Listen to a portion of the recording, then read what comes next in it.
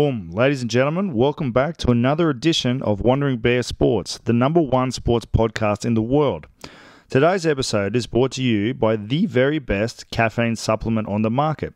Used by elite athletes all over the world, caffeine chewing gum is without a doubt one of the quickest and tastiest ways to get your caffeine in pre-workout or game. Check them out at www.caffeinegumaustralia.com.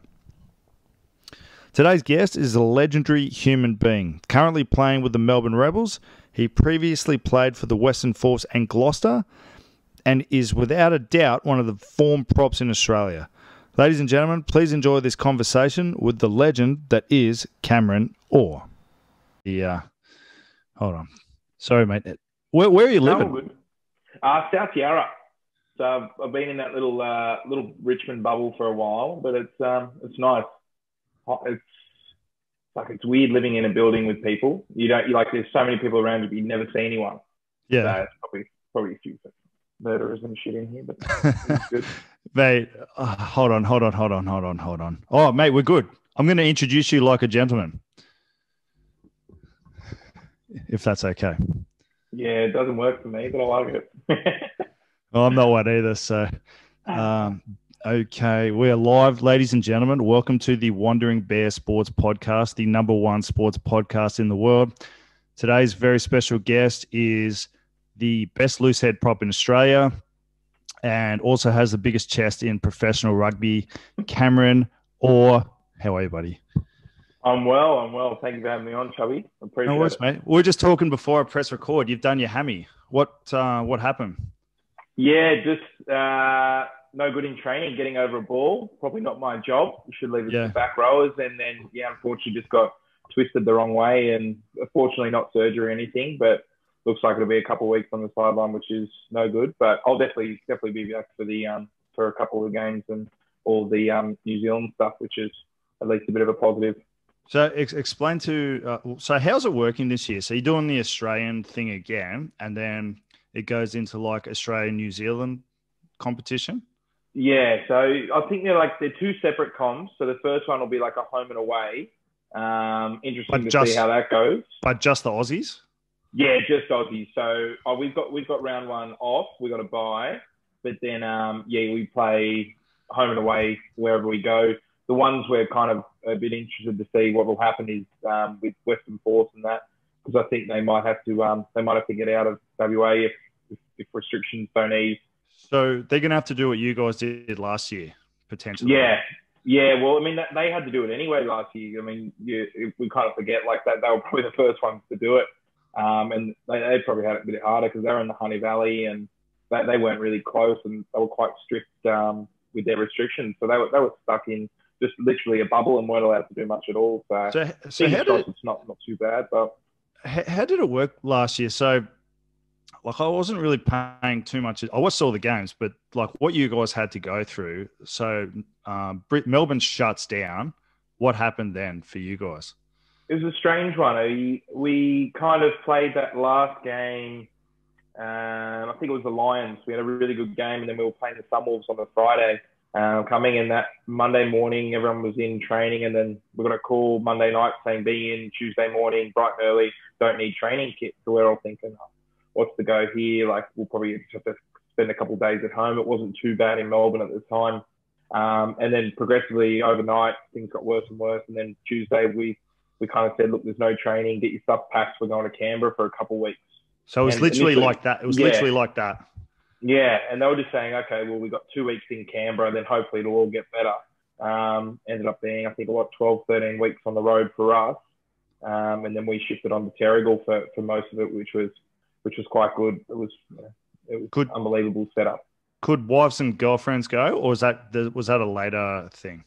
Yeah, they sorted. So not initially to Canberra, but a few like guys with kids and stuff, their wives came up and brought the kids and everything like that. But then for Terrigal, I'd say probably 50% of the squad of those guys with partners definitely had them there and stuff. And look, it was actually quite good. The club got like after the games, get the girlfriends, the wives in, all that stuff. So it's sort of it's a home away from home. But look, Canberra wasn't great. It was cold. I mean, you can imagine what Canberra's like in COVID, let alone in the in the midst of Yeah. their busiest periods. There's no one there. So that was a bit strange. But then Terrigal was awesome. Like we had a little bit more freedom and stuff. Like still had to do all our COVID safe stuff, but there was a few opportunities for a couple coldies every now and again, which was awesome and kind of keep people grounded. Was there any restrictions on you? Like, so did you guys just have to stay in like the Terrigal bubble? So like just families? Could you go out for coffees or do any of that kind of stuff? Yeah, coffees were fine. Like takeaway and all that stuff was pretty good.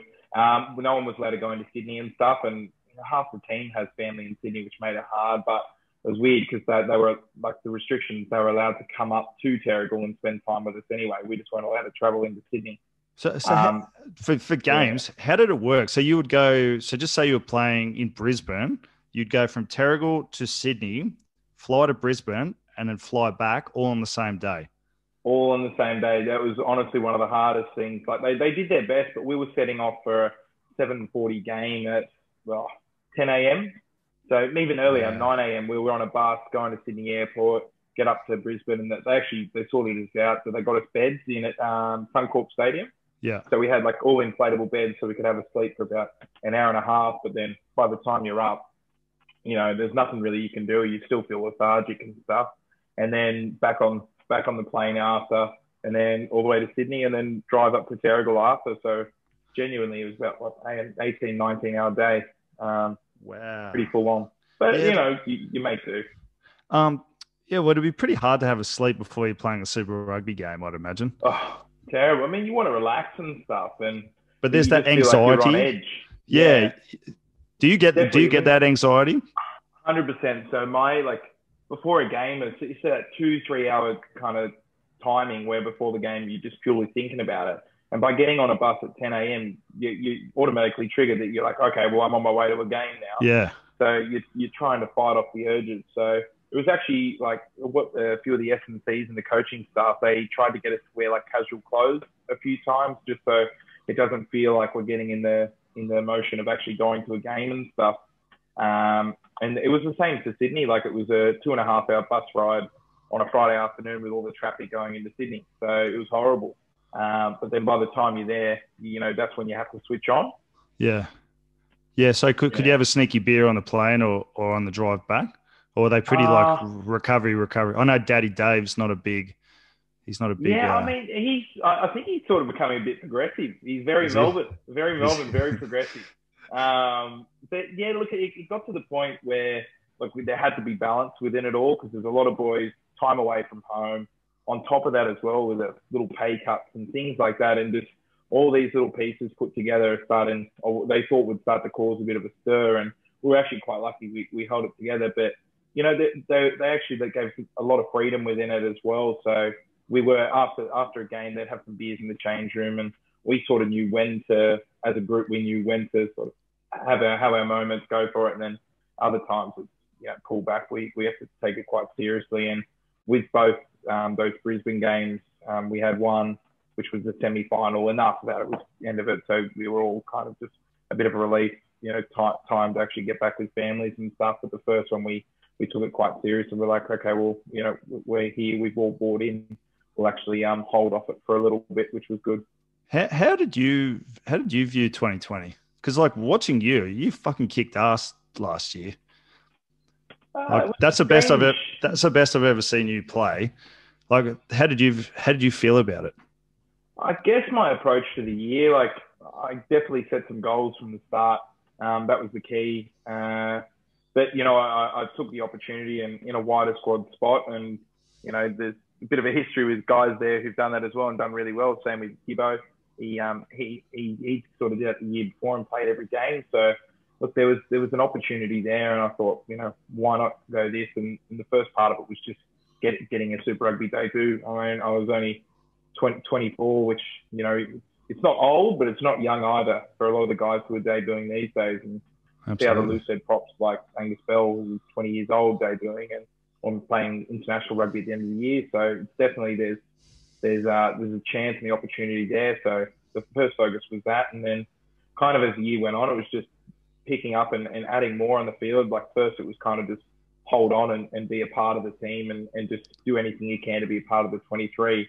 but then you get sick of being on the bench. You get sick of 10, 15 minutes stint training your ass off all week. So after we got to that, it was just like, I've got to buy in a bit more. What can I actually do? And that kind of gave me a bit more confidence to take what I'd probably do in training and then actually do it on the field. Whereas before it was do it all in training and then just do a small part of it on the field and just kind of get through.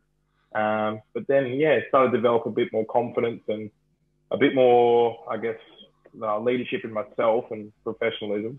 I mean, before it definitely, enjoy, beer or two here or there, and even a couple, when you're young, a couple of weeknights, and it just wasn't working. So taking that a bit more seriously definitely helped. How old are you now? 25, 26 in a couple of months. So nearly there, quarter life crisis. So you say it's not old, but it's not young. But you've actually had quite a bit of experience. Talk us through. So you played for West Harbour in Sydney, then you went to Gloucester, was it? Yeah. How did that come about? So it was kind of out of 20s. It was good. It's where scrum still wasn't, the biggest part of the game, but then as you shift into, men's rugby, it is the cornerstone of a props life. So finding out the hard way through like a pre-season with the Tars that just wasn't up to scratch and getting that rude awakening, but definitely needed it. It was like, okay, well, you got to go, if you're going to go down this path of professional rugby and choose it as a career, then you've got to buy into it. So it was sort of a coming of age, go and move out of home, go overseas, fight for myself. So I was lucky enough through my agent, Vicky Korevi, a great man. He's a great man. He had a connection with Laurie Fisher and just said, look, there's a loose head over there who's injured, just can't keep on the field. They're sort of looking to shift him on a little bit. So there's a chance. And it wasn't a big money contract like all the sort of European ones. It was, get over there, you play for it, and there's an opportunity there. And then, look, luckily he played over the 2 years. I played, I think, 24 first 10 games, which is pretty big. Only 9 premiership games, which, at the time you think, oh, this is amazing. But you look back and you kind of think, well, could I have done more? Could I have done this? But, I'm forever grateful for that opportunity. I got to scrum against like some of the best props in the world, and even in like some like warm-up games, midweek games, they called A-League. I was going against like Adam Jones, really training with, so we got to play him. There was guys like Ben Tapperwhite playing in those games coming back from injury, and it was huge. If you're not playing in the first team, which is full of internationals, then you're at least getting huge opportunities against guys who are coming back as elite standards. So I was lucky enough to go against that. And it was just there was one special moment. We were playing in, I think it was Treviso or something like that. And I looked at the team list and everyone on the bench had an international cap against their name except for me. And I thought, what a special group to be a part of and to be able to actually play with. One really, really good memories and stuff, but a huge part in my Who else was there? Who was there when you were playing? Were there any international front row guys there? Yeah, so there was a few. There was a tight head, Paul Doran-Jones, who played a couple of caps for England. Richard Hibbard, the hooker. Oh, yeah. John Afoa, he was there at the time. Who else did we have? There's just, a great bunch. Motu Matu was the hooker who came in. Chiba Hansen came in after that. A couple of the back rowers are all internationals. So there's everyone you look around.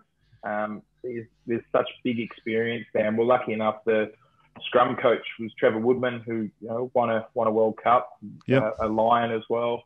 And it's funny, you work with some coaches who probably don't like you on a personal level, or you don't get along on that thing. But you get so much out of them still, and probably learn butted heads all the time, but learned so much off someone. So really, really grateful. What was John Afoa like scrumming against at training every week?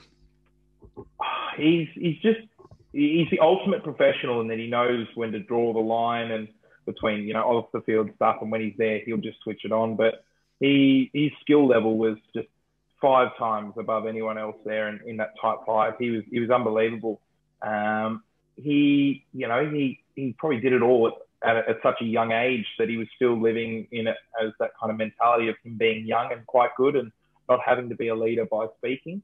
So a lot of what he learned was just watching and how he prepared himself, and he was fantastic, and he's really good for a lot of the younger guys coming through as well.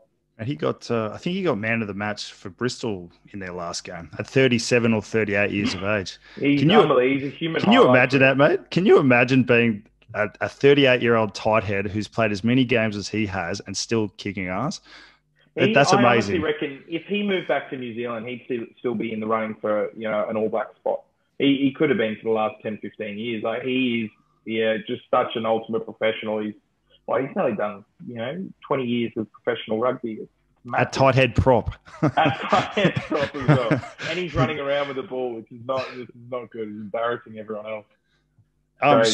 So from Gloucester, so I can imagine that would have had a big influence on your progression in terms of like the more technical side of playing in the front row. Where'd you go from there? You came back to Sydney for a bit, or was it straight to the Force? Yeah, so it was like it kind of came to the point where I wanted to stay around with Gloucester, and there was a little like contract extension, but it compared to where I was second choice in the team at the time. It kind of got to the point where I was playing some good footy and stringing some games together, and I wanted to stay on. It was looking good, but then also it was versus I want to be at home. I want to spend time with my family. My late grandma was still around then as well, so it was like, okay, I want to spend some time, but she's not very well, so it would make sense. And it got to the point where the offer wasn't, what I felt was, up to scratch at the time. So then saw this opportunity at the Force, and my brother was looking to get back to Australia too, and then we kind of looked at it together, and both it was a little bit improvement. It was almost like a full Super Rugby contract at the time, so we're thinking this is it. And we kind of got sold on the fact that, this is going to be the competition. Super Rugby's dying. World Series Rugby, Global Rapid Rugby is the way forward. So we thought, okay, well, this is a big opportunity. So we both jumped at that and signed on for that. And it was only probably a week after that Gloucester came back and said, oh, no, let's do a 3-year contract. Let's do this. First team contract, you'll be a second choice. And I went, well, it's a little bit late now. I've committed to this. I want to stick to it. And then, it was great. I mean, it ended up being quite nice. I got to be with my brother over in Perth. Lots of guys I'd grown up playing with and against. So it was good. It was coming home. I was much closer to home as well. So I could, it's still a 4-hour, 5-hour flight over to Perth and Sydney, but it's in the same body of work. Yeah, exactly right. So it was a bit in between, but it was much closer to home. So now I made that decision and, quite enjoyed it. Did you, when you were talking about coming back, who were you dealing with? Was it the coach? Was it Twiggy? It's so strange. So when all the Force stuff was done through my agent and stuff, but when I was sorting my own kind of stuff over in England, it was all through me. My UK agent at the time, he was kind of just in an agency, wasn't really personally involved. So I was talking to the coach, and the coach didn't deal with any of the contracts. So then I'd speak directly with the director of rugby at the time, which was David Humphreys. And they're open, honest, and they're quite clear, and they have their roles pretty certain. So you see the director of rugby would deal with all the contracts. He wouldn't have to deal with the team list that regularly. He would just focus on that part of it, which kind of good and bad. It gives the freedom and kind of the honesty to come from not the coach, which is it's hard to hear sometimes, but it is good. I actually had Pat Lamb on. So this will come out in a couple of weeks, so it's cool to say that. But I didn't ask him, what is the difference between a head coach and a director of rugby? Because they don't do that here. Yeah, I know. It's a bit of a strange system. Like I think they've tried to start it here, but it doesn't work that well. But like a head coach is similar to how like in a football team, a manager is your DOR. They direct how everything goes in a full spectrum, from your physios to your performance staff through to your players, and provide a bit of an itemized team list for them, and then the coach then works from underneath it. So I think director of rugby is probably a hard job when most of those people are coaches themselves. Do they do any Uh, coaching in the teams that you were in? Very specialised. So David Humphries, he did a little bit of kicking coaching with who was at the time Billy Burns and Owen Williams and those kind of blokes. Yeah. And he did, but not on a regular basis. And he was, I think, he's one of the best kickers for Ireland that they've ever had. So Yeah. yeah, having more of an influence and having their impact, I think, is only going to benefit the club at the time. And I'm sure there's others there. I mean, Pat Lam, as you said, like he's a great player himself, and I've heard that he does a lot more coaching than he does just man management. That's what from the discussion I had with him, he's very hands-on as well as being the director of rugby. But I didn't quite ask him what the role is. Is Harrison still playing? Playing subbies, I think, this year. Just not interested anymore. Look, that was probably another thing, like adjusting after playing full time at the Force, and I think he'd been playing professional rugby for about 5 years around then. Yeah, that was a real hard kind of come to terms. Like he'd done all the things which to prepare himself for the next job and the next part of his life. Like he had 2 degrees to his name. He'd prepared himself. He was ready to go, and it's just kind of still there. And it wasn't the kind of career path he was worried about. It was actually making that jump into what he wanted to do with those degrees. Yeah. So it probably took maybe even 12 months for him to really get a certainty of what he wanted to do. And now, like he's working full time as a consultant in the city and doing quite well at that. And now he's sort of getting back to where he was. He's thinking, okay, well now I can get back into rugby and commit to it. He was contemplating playing West Harbour and Shoot Shield and that, but he just thought he couldn't commit fully to the team and stuff, and didn't want to take away from them. So he thought, okay, well he can manage it a bit more in subbies. How old is he now? He's 27. So he could still play, because I saw him play. He was doing something with West last year. He was like a development officer or something. Yeah, I think Sammy White has taken over that now. But he was doing a lot of the development programs with the juniors at West, and he was actually still around in like not just a social role, but like a mentoring club role mentoring role. His background's leadership and management. Are they the degrees? That's the degree that he went towards? He did I think a psychology degree, and then he did another course on leadership and management after that while he was in England. So yeah, he thought, may as well. He wants to be involved with rugby. I think our whole family, like even Mum still hangs around West Harbour, collecting balls on the sideline and all the rest of it. So we love the club and we love being around rugby. So anything to still be involved was the key part of it, I think. Yeah, absolutely. And sorry, mate, I just jump around as things come to me. No, I love it. Mate, you're one of the few that I did no preparation for, because I feel like I know you well enough to have plenty of things to talk about. Okay, so you go from the Force to the Rebels. How did that come about? It was weird. Like we were speaking in the year. It kind of came to terms once the Rapid Rugby and all that World Series rugby fell through. And I was thinking, look, Did it actually fall through? It did. There was supposed to be, more games, more teams. They were speaking of a Hawaiian team. They were speaking of I think they ended up having like a Samoan mixed team, but they had a couple Pacifica teams, which would have been awesome. And they were speaking about all these great players they were going to have involved, but then you sort of saw Super Rugby keep going on the same level and start to grow a little bit more, or kind of back to the normal. So once I started to realise that, and they told us, we're going to be playing against these teams. Okay, well, if we play against those teams, what sort of players are we playing against? And they're like, playing against guys sort of, club rugby, big level. And I was thinking, not to put it down or anything, but, I really wanted to test myself a lot more. And I thought, I'm never really going to reach my potential unless, I give Super Rugby a crack. And the first sort of instant was like a bit of interest from the Brumbies. And there was an opportunity there, but then I saw Flipper and Theo sign on. So it's really, really, really hard to say yes to going to that. And we're like, okay, we'll work on the Rebels, we'll see. And we thought, okay, there's a first team spot there, but that didn't work out. and there was just a wider squad there sort of towards the end of the year. And I thought, look, it's an opportunity. My brother's just moved on from the force. I want to test myself. There is an opportunity there. And then seeing, looking at the team and stuff, I really backed myself to be able to have a crack there and play some Super Rugby with the Rebels. So you went in as like, how they have guys that go in pre-season just for training? Yeah, so I wasn't a red shirt, but why do they do that? Why do they do that, by the way? They sort of stopped it now, which is good. They had it last year, and I don't know. I think I personally think it's one of the hardest things to feel almost segregated as soon as you arrive. You definitely have to earn the right and stuff to wear the jersey, and I love the part of that.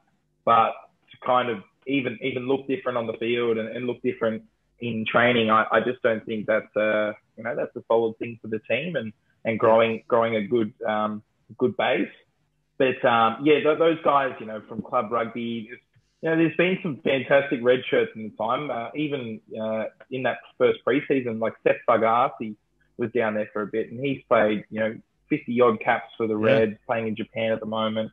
Could have sworn I think he's been in a few Wallaby squads and all the rest of it. He's a beast.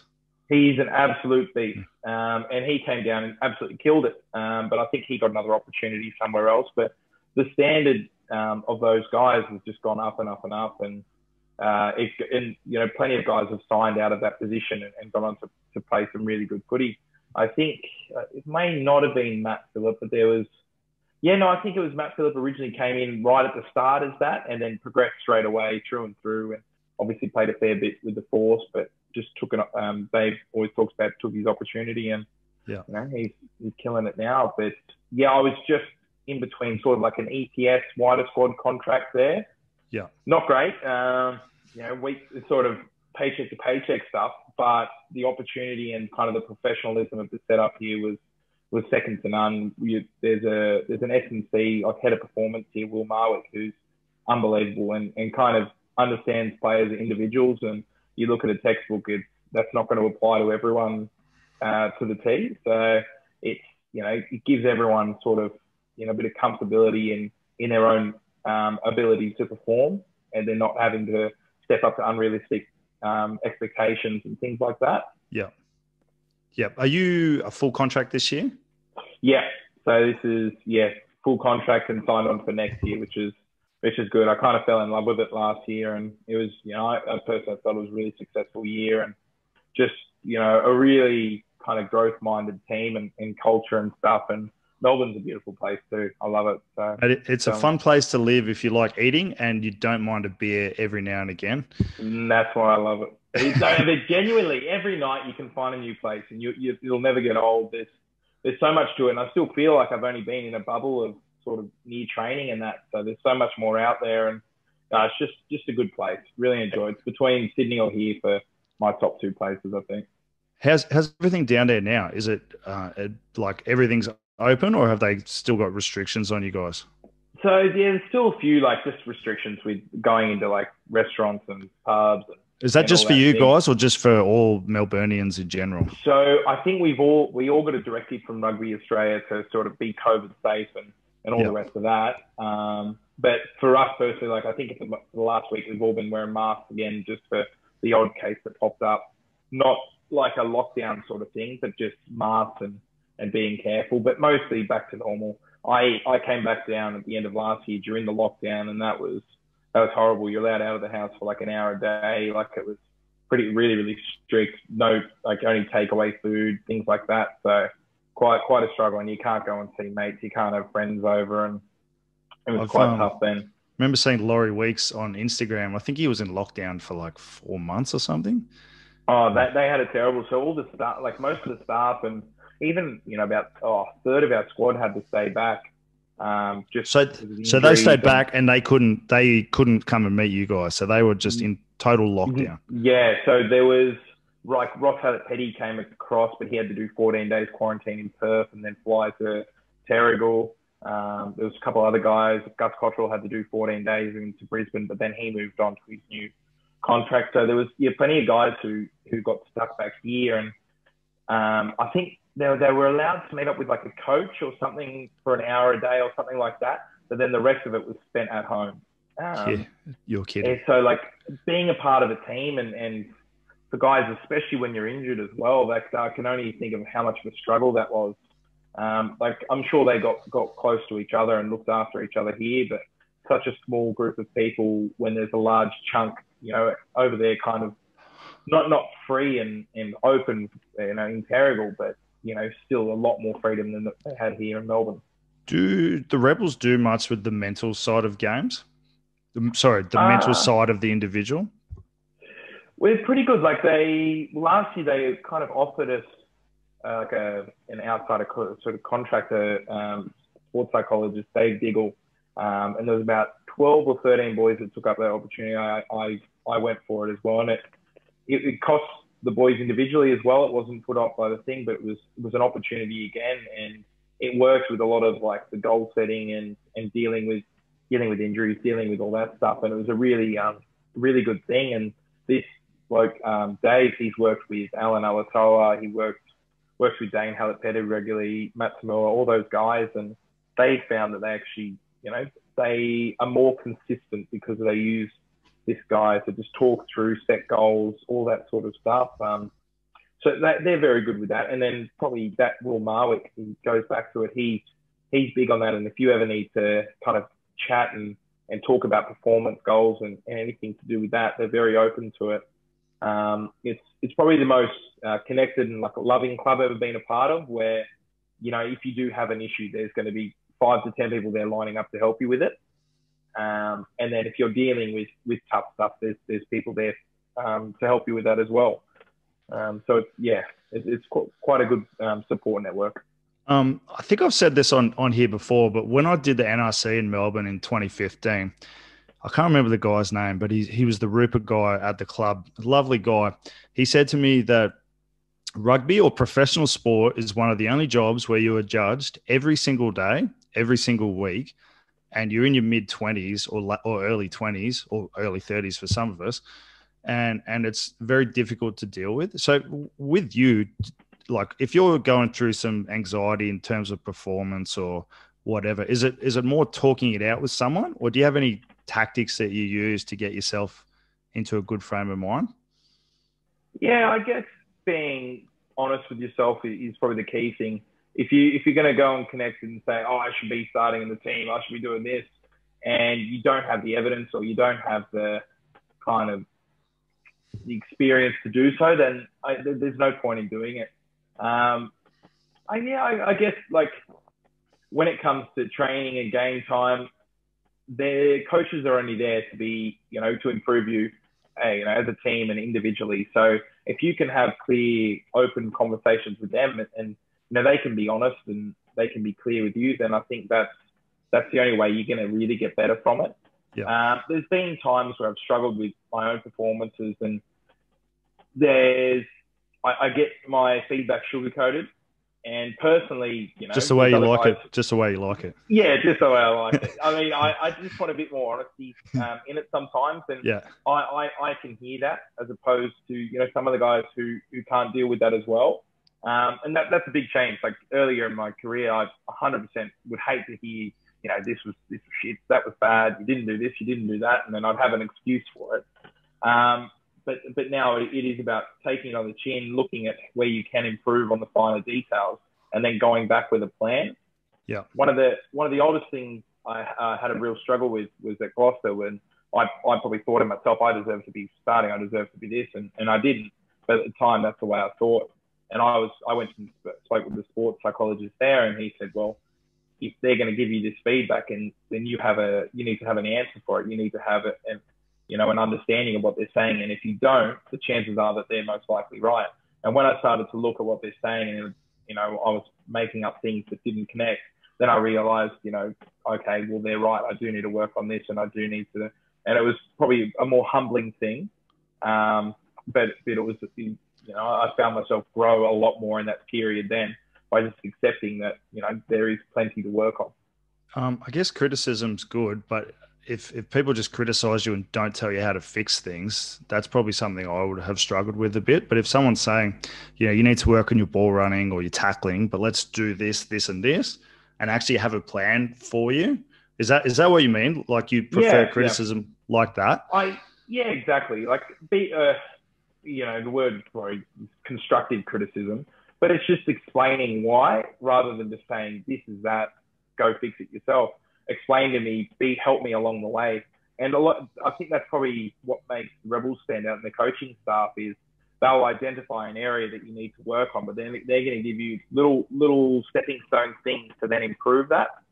So, one of the, it's pretty in depth, but like one of the things I had to struggle with was diving into tackles. And then we broke it down into really, really small parts with Kevin Foote, the D coach. And, we refined it and we actually put time and effort into my individual sort of skill. And I found myself getting better and better at that because, he was invested in it. I was now accountable. And then I was invested because he cared about what I was doing. That makes sense. Yeah. That makes sense. Who's coaching the scrum down there now? So we're a bit in between. Jeff Parling's helping out with that, but we're getting a bit of feedback from Petrus Duplessis, the Wallaby scrum coach. Okay. So what's he like? So we haven't had any. We've actually got a dinner with him next week or this week, but we've just been working with Jeff, and it's kind of a weird setup. But we did it for the majority of last year, where like a bit of a leadership group of the players run a lot of the scrum stuff we do. Yeah. And sort of our focus. So there's about 4 or 5 of us that did talk of it regularly and do our preview, do our prep, and then kind of work with the coaches then to set it up in the game and stuff. So it's very unique at the moment. As we had Nick Henderson last year, who was quite good, bit of a club stalwart of the Rebels, but he's moved on now. So yeah, it's definitely a new setup, having to kind of lead it ourselves. But I think we take a lot of confidence out of it because we're all across the same page. Because you've got the ownership of it as well. So the players having the ownership means that if it stuffs up, it's on you, and if it goes well, it's on you as well. Which hopefully more of that. Have you had any phone calls from Dave Rennie? Nothing. No, I haven't heard anything. It was sort of a weird end to the end last year. I probably looked over my head a little bit and thought that there may have been an opportunity there. I thought so too, just quietly. But yeah, look, it came out that they chose some other guys and things like that, and that's all part of it. My goals last year didn't have Wallabies in it for that year. My goals were to be up there, be consistent, and be starting for the Rebels, and I tick those boxes. So I guess when you hit those goals, you set new ones, and that is probably the next thing I'd love to do. But I think there's still so much I've got to work on my game and things I've got to do to be up to scratch and go against those All Black front rows, the South African front rows, things like that. Physically I need to be there, but then mentally I feel I've got that drive and mindset now that that's the next step for me, and I really want to get there. Who's sorry, I'm going to get a bit rugby nerdy on you. What's the last preseason been like for you guys? It's been good. Like it's been a lot about kind of developing, not saying no. Not saying no. Building resilience, building more than just fitness, and having that mindset that you can't be controlled by anyone else or any other team. So it's been good. It's been a lot of young guys coming through, and a lot of the senior players in our Wallabies actually haven't done much of the preseason up until the last few weeks. Yeah. So it's been a huge onus on those kind of middle guys who are still new to the team, but to take another step up themselves and take a lot of the ownership of training. The coaches are really good in setting things out, but those sort of middle guys who've been around for only a short time have had to take a lot of leadership in this and in setting standards. And I think we're probably seeing more growth than we normally would, just having older blokes there telling everyone what to do, people just sitting in the middle. Now we've got guys who can lead from the bottom up. Yeah, that makes sense. So I guess normally if you have like all the Wallaby guys there, you're just going to follow what their Yeah. lead. But now that you're one of those sort of guys, that's going to push you guys even more, and that can only be better for you guys as a team. What's this normal week like at training? What's it look like in terms of Monday to Friday? It's like we sort of break our week in half. We do two of the same sort of things. On a Monday, we'll try and go really fast, attack focused, up tempo. So you find yourself running a lot more on these days. Get a big lower leg lift in the morning, and then do that in the afternoon with a couple meetings in between. Tuesday will be traditionally a double day on field where you'll do a unit session in the morning. And for forwards, it's a big day. We look over at the back to just kick into each other. It's a headache. That's all they do, mate. Oh, it's always been like that. And they always seem to be just doing nothing. But we'll be doing scrums, doing mauls, contact in the morning, little break in the middle, uppers, and then afternoon session, which is a lot more short, sharp, contact-based, a lot of defense stuff. And it's a big day. Going into a Wednesday off, you need that day off to really get some time. And then it'll follow suit similar on a Thursday, very fast day, shorter, but just fast running, all that. And then a Friday, they'll really cook you. So you're all right by Monday, but you're not feeling good on Sunday. So you got Saturday, Sunday off? Yeah. So there's been a couple Saturday sessions mixed into it, which is good. But yeah, in that first block in December, we didn't do any Saturday training, which was actually quite good because with so many new people, we had the opportunity to sort of have some socials, have some opportunity for us to all go out and mixes with all these new blokes and meet each other on and off the field. So that was really good. But we, I look back and I actually don't think we needed a Saturday session. We were doing so much during the week, and we're getting through a lot of work that we were covering those bases. Yeah.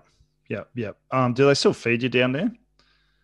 They do. It's a bit weird at the moment because we're out at La Trobe at the university. Okay, so you're not at AAMI Park anymore? No, so we're not back there for a couple of weeks and that, but we're out at La Trobe, but they still sort us out a couple of meals a week and bring it in. I think that's the key.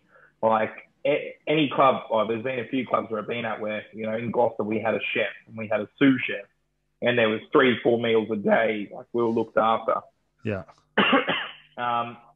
I reckon that's key. Like I've heard stories about teams where guys will just go out and get takeaway. If it's not there, they're just going to go get whatever they want. So no, we're really sorted. We get some good stuff. So boys are always on top of this food and that, or most of it. What do you weigh at the moment? I'm about 120. I'm scared for the next few weeks if I start blowing up. But it's weird. I've always grown up, being able to put on a lot of weight very easily. And now it's getting to the stage where it's starting to tip the other way and where I can lose weight quite quickly. So the S&Cs have been on top of me about actually maintaining. So it's not been a bad problem to have. Jeez, that's nice, mate. I wish I had that problem. Yeah. Well, unfortunately, it's not a cheeseburger and that everywhere. It's an extra protein shake. But on the weekend, if you can make an excuse. Mate, you got to. There's so many good food places in Melbourne. If you don't treat yourself, you're doing yourself an injustice, I think. Exactly. You got to have the balance. Mate, I got some random questions for you. Life after sport. Have you done any study or have you got any thoughts about what you want to do once you hang the boots up in another 10, 15 years' time? That'd be nice. Look, there's a few things. Like I'm studying at the moment. I'm studying a nutrition and exercise degree. Yep. But if I'm completely honest, like I'm still so open to anything after rugby. I don't have my mind set on one thing. I've definitely got a bit of like a focus towards business and I'm wanting to open a business eventually. But I committed to a nutrition and exercise degree years and years ago, and I just want to finish it. Okay, you sort of come so far, you want to get it done, and I enjoy it, which is good too. So a combination of both, would be nice down the track. But yeah, I don't have anything set in stone. Like I've just got that kind of ambiguity, which is good and bad. Yeah. So you can just kind of chase whatever you're interested in as you go. Have you got any interest in coaching? Yeah, I quite enjoy it. I haven't done anything down here, but when I was back in Sydney for holidays and stuff, I was doing some individual coaching. I really love it. Seeing some, ex-Trinity guys from school and things like that. And I really enjoy being around it. Professionally, I don't think so. I don't think that's the path I'd really want to go down. but anything's possible. You never know. That's a good answer. That's a good answer. Yeah. What uni are you studying through? I'm through Open Universities. I'm through Uni of South Australia, so they're one of the only ones to offer fully online for the health degrees and around that. I was originally at Sydney University, but it was if you wanted assistance on assignments and things like that, you had to be part of their EAP program. Oh yeah, right. You had to be playing for Sydney Uni, and I thought I'd rather die than play for Sydney Uni. So you and me both. You and me both. Are you a coffee man? I am. Very much so. So you're in probably the best place on earth for that, just quietly. Where's your favorite place and what do you drink? Definitely Swan Street, Cheeky Monkey. Okay. One of the best, and I'm a strong latte man. But I actually enjoy coffee, so I don't want to have it too strong so I can have 2 or 3 a day. Yeah. If any more, then I'm staring at the ceiling for 4 hours at night trying to get to bed. But maybe that's my problem. Yeah, it's definitely. I've had to shift onto the caffeine-free Diet Coke. So have you? Yes. Yeah. At night time, if you have that, personally, if I have a Diet Coke, I'm wired till about 12:30, 1 o'clock in the morning. So yeah, little things like that. But coffee in the day always. I didn't even know there was caffeine-free Diet Coke. Yeah, the little gold can. Even Pepsi do it too. Yeah, they are a little game changer when you want to have that little nighttime refreshment. Mate, I've got to educate myself. Do you listen to any podcasts or watch any documentaries and stuff like that? Here and there. I'm honestly not too into anything, but I'm into everything. If that makes sense. Yeah. So not really a podcast, man, as per se, but definitely documentaries and stuff online. It's a bit weird. I started leaning towards David Ferrier, and he does dark tourism. Okay, I haven't seen that one. On Netflix. Very weird, but he just goes to all these places all over the world and explores where people go to see places where pretty scary or crazy shit's happen. So that's pretty interesting. And I'm a big Louis Theroux man. Yes, he's awesome. Love Louis Theroux. Read a few of his books and stuff, but just amazing some of the people and what he can get away with as a reporter as well, without sounding too hard. What's that one he did on what's the crazy church in the US? The Scientologist. Scientologist. Yeah. If you haven't watched that one, I'd highly recommend it. Unbelievable. Yeah, some of the things. It's funny. A lot of the stuff tends to go over to the USA with a lot of his reports for some reason. Yeah. Are you a gamer? I am. So that's how you spend your free time. Yeah. So it's but the thing is now with the missus here, she's very on me. If she'll walk past and see me playing, and then she'll find a job for me to do. So when I can, it's when she's at work, and I'll squeeze an hour or two in. But no, we've got a big legion of gamers in the team, and guys that have moved on. But guys like Geordie Alessi, Dickie Hardwick, Gibbo. I know Gibbo's a big gamer. Oh, he's huge. I think he's like platinum level at each game. How is that maniac? How is that maniac going? He's awesome, mate. He's fantastic. He's all loved up. He's got a new dog and all the rest of it. He's got a dog as well. Yeah, got a little French bulldog. So you wouldn't believe it, but he's doing really well. He'll be back running around with the team and stuff in the next week or two. So back for round one, which is good as well. So he was kicking ass last year as well. Killing it. And then your voodoo doll must have really paid off. Mate, it was tough. I don't know how he does it. He'll pop his shoulder out in training and then go back and run around and keep going. He's probably one of the toughest men I've ever met. I got to tell you this story. A couple of years ago, might have been 3 years ago, he's doing 260 kilo deadlifts in the gym. Like light for him, just crazy. Yeah. He goes, "Oh, my shoulder's a little sore. Oh, I might go get it checked out." He had a completely torn pec for about 3 months. He's unbelievable. And he keeps going. He just doesn't stop. Mate, have you met Alex before? Yeah. Yeah, the Gibbon boys are just bred different. Yeah, they are unbelievable. We when we were over in the Force, Gibbo, older Gibbo came over with the Stockmans rugby. Yeah. Unbelievable. He tore up. And then tore up after at the social party. Yeah, we can't talk. Unbelievable. Look, as good a rugby player as Alex is, he's about 5 times as good off field.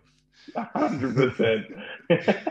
Man, I got to ask. I've been asking everyone that's come on this so far. What advice would you give 18-year-old Cameron Orr, if any?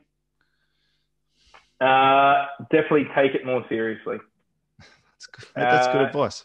It's yeah. I mean, you never know where you're going to be in 6 months, a year or two from now. But knowing then, just this was the path I was going to take, and I always sort of knew it. But take it more seriously when I was young, because I think there was too many fun nights, too much, not spending time looking after myself, but sort of realizing it now, later than never. Yeah, I'd probably say the same thing to myself.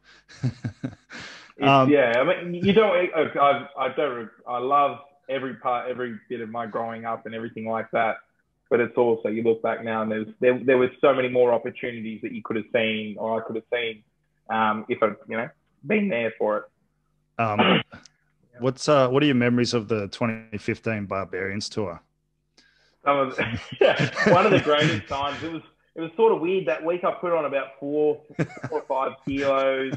I going into my first preseason with the Tars after that as well. So it was that balance of taking it seriously, but then also saying you're on Barbar's tour, go and enjoy. So no, one of my fondest memories ever. What a team that was.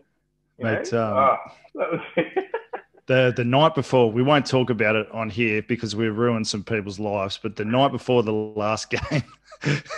One of the greats. Driving around. I wish I had a video camera on me that night.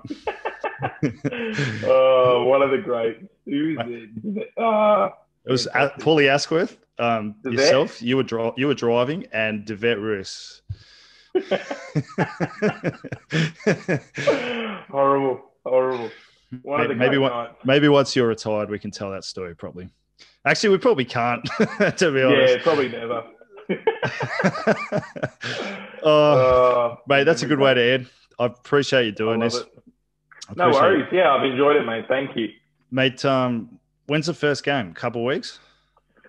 2 weeks now. I think we've got a trial next weekend against Brumby Runners, and then the weekend after. So you'll be back about round 2, round 3, maybe? Hopefully, yeah. I'm hoping for the first block, but it might look like the second block the second round of games. Okay. But, yeah, cool. just trying to look after it best as we can. It's a bit hard to kind of give a time frame at the moment, unfortunately, but which is hard to hear, especially this close to the season. But yeah, we'll be right. We'll get there eventually. And what other loose heads are there? You, Gibbo, Caboose Seeloff can play loose head as well, so he'll jump between both. And then we got a couple of young guys. One from Queensland, Amossi. Yep. And another one from Melbourne, Isaac, who's quite good, good players, but still developing as scrummages and things. Is that like that. Amosi Takiri? Is that his name? Yeah. Okay. Cousin of Lottie. I did his highlight reel. He's quite a good player. He's class. He's been injured too, which is a bit unfortunate. Ferretti, no more? No mas? Ferretti retired halfway through last year. Just focused a bit more on his family. I think he's got 5 kids. Or whatever it is. Yeah, okay. So he's got and he's, with his religion and stuff, I think he's doing a fair bit of preaching and teaching with that. And actually, I think I saw on his Facebook before, like he's doing seminars and stuff for people and cool. Life after rugby and it's quite good. He's one of the great men to have around already. He's a good fella, mate. I was surprised when he retired because it's, how many 135 kilo guys do you get that can run like that? Unbelievable. And he came through the Melbourne system as well. Like you forget, like it's definitely not a rugby state at the moment. So seeing guys like that come through and from such an early age, they play a big part for guys around them and guys in rugby in Melbourne too. Cool. I'd have to agree with you. There's a couple of other guys. Geordie, Ulysses. Yep. Ulysses. Who else is from down there? Trevor, Hosea. Yeah, great, good rugby player. And Ponne, big Ponne as well. He's from down here. Is he still there? Yeah, he's still here. He's looking ginormous. Animal. But like fit ginormous as well. So I back him to have a real big year. Mate, he was so I did a couple of weeks in 2018 there during the preseason for like one of the trial games. And he had just started training there then, and was apparently he'd never played rugby before, and was a Yeah. leaguey. And, Yeah. And Laurie Weeks is like, Chubby, what's this guy? And he's just running over like your Lepetti What, Tamani type. in a touch drill as well. Yeah, something like that. It was just going, wow. He's like the guy that buys their girlfriend heaps of presents that just makes the rest of us look bad. He's like, it's just new age tight end prop. All right, bro. Mate, he's unbelievable. I think you'll play for Australia in the next couple of years, and I think you will too. I've got money on it. It'd be nice. It's definitely on the to-do list. Good shit, mate. Good to talk to you, my brother. Good to see you. Tell Gibbo I said hello. Will do. Yeah. No, it's good to see you too, my man. And you've been looking after yourself. You're looking well. I've not been looking after myself. I've been working so fucking much, but I'm at that point. But that is looking after yourself. That is the good stuff. It is. I'm not getting paid for much of it yet, but it'll come. The endorsements, they're on their way. They're on their way. Mate, after this one, so how's this lineup? I've got Pat Lamb this week, Kieran Reid next week, Cameron Orr, BPA, Sakopi Kepu. Who else I got? Nick Maloof's coming on. That's huge. Mate, it's honestly, they're apart from myself, they're big names. Well, mate, the biggest Very name. big names. There's some big names. But Kieran Reid, Cameron Orr. How's that? That's good. I'm the curtain raiser. Yeah. Mate, I couldn't. Wait, I was talking to Jed. He's like, because Holloway's playing with him. He's like, I reckon Kieran Reid might talk to you. I'm like, okay, sure. Send him a text. Said yes straight away. I'm like my sixth podcast ever. I'm talking to 120 Test All Black. That's unbelievable. That's huge. It's very strange, mate. It's very strange. They'll be lining up to be on the show in no time, mate. Well, once I release yours, I reckon they will. Oh, it'd be nice. Are you got much on the rest of the day, or just playing games and shit? No, not much. Just some uni work to do still, so I've got to get it done. But yeah, just get ready. And I've actually taken on a bit of a role with the Rebels of like leading the social stuff. So a bit of planning to do for the year ahead. But some good things. I'll have to get some advice off you. I reckon you'll be very, very good at that somehow. Hopefully. Some tricks up my sleeve. All right, mate. Thanks for doing this. I'll talk to you soon. Take care. Cheers, Chubby. Cheers, brother. Bye-bye.